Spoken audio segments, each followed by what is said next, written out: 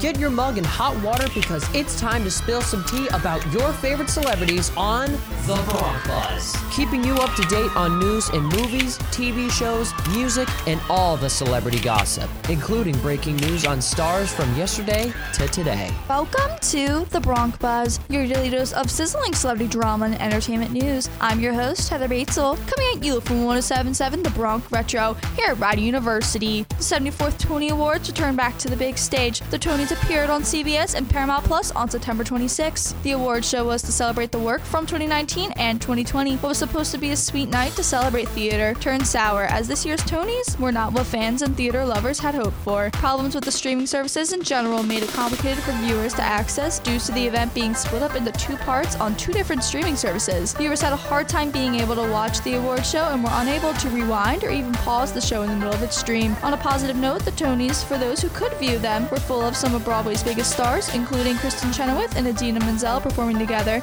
Some award winners of the night were for Best Musical, Moulin Rouge; Best Play, The Inheritance; Best Revival of a Play, A Soldier's Play. In other news, Billie Eilish reveals she has lost 100,000 followers on Instagram after she debuted her latest look for her recent album cover and her Met Gala dress. The low-cut and body-framing fashion statements on her recent post on Instagram intrigued fans who are used to the bad guy singer to be seen wearing baggy clothes and her green and black hair that was unlike other artists. The 19-year-old musician blames the unfollows on her low-cut styles that showed off a little too much skin. Billie, in spite of fans' comments on her new look, mentions how she has always changed her look up to different hair colors and different ways to express herself and her music. Billie goes on to state, "I had no goal of, this is going to make everyone think differently of me. I've had different colored hair and vibes for everything I've ever done." That's all for today. Make sure you check back in at 107.7 The Bronc Retro every day for your next episode of The Bronc Buzz with your host, Heather Batezel, here at Rider University.